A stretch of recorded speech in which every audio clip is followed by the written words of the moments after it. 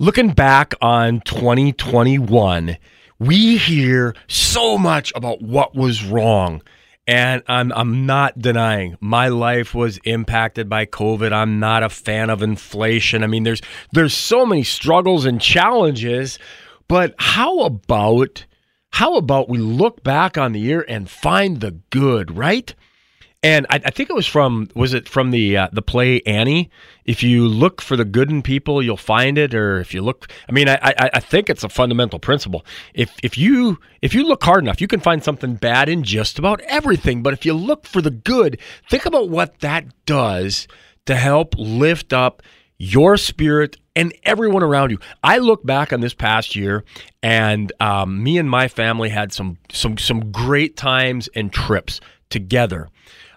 Medora, Itasca. We're huge day trip people. We love exploring our own backyard. And at the same time, from grilling a steak in the backyard, in enjoying some gorgeous weather, were there droughts? Yes. I mean, I'm not denying the problems, but I think maybe that'll lead into a New Year's resolution, is I think the resolve is going to be looking for the good and focusing on the good. I mean, I'm thankful when I heard last night that the CDC had reduced the quarantine on COVID from 10 days down to 5 days. I'm like, okay, there's another step closer to normal. If you don't feel well, you stay home. And if you test positive for COVID, blah, blah, blah. I'm not gonna dig into that, but you can find the little victories in just about everything. Is the inflation there? Yes, but you know what?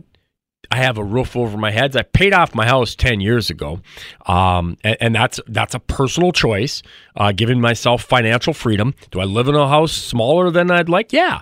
But when I look around, again, looking for the positive in things, I go, okay, my house is paid for. I got a new roof on 8 years ago. I got new windows 15 years ago. I got new water here. I got a lot to be thankful for. Do I drive a beautiful brand new pickup truck? No. I drive an old Expedition, but it gets me from A to B.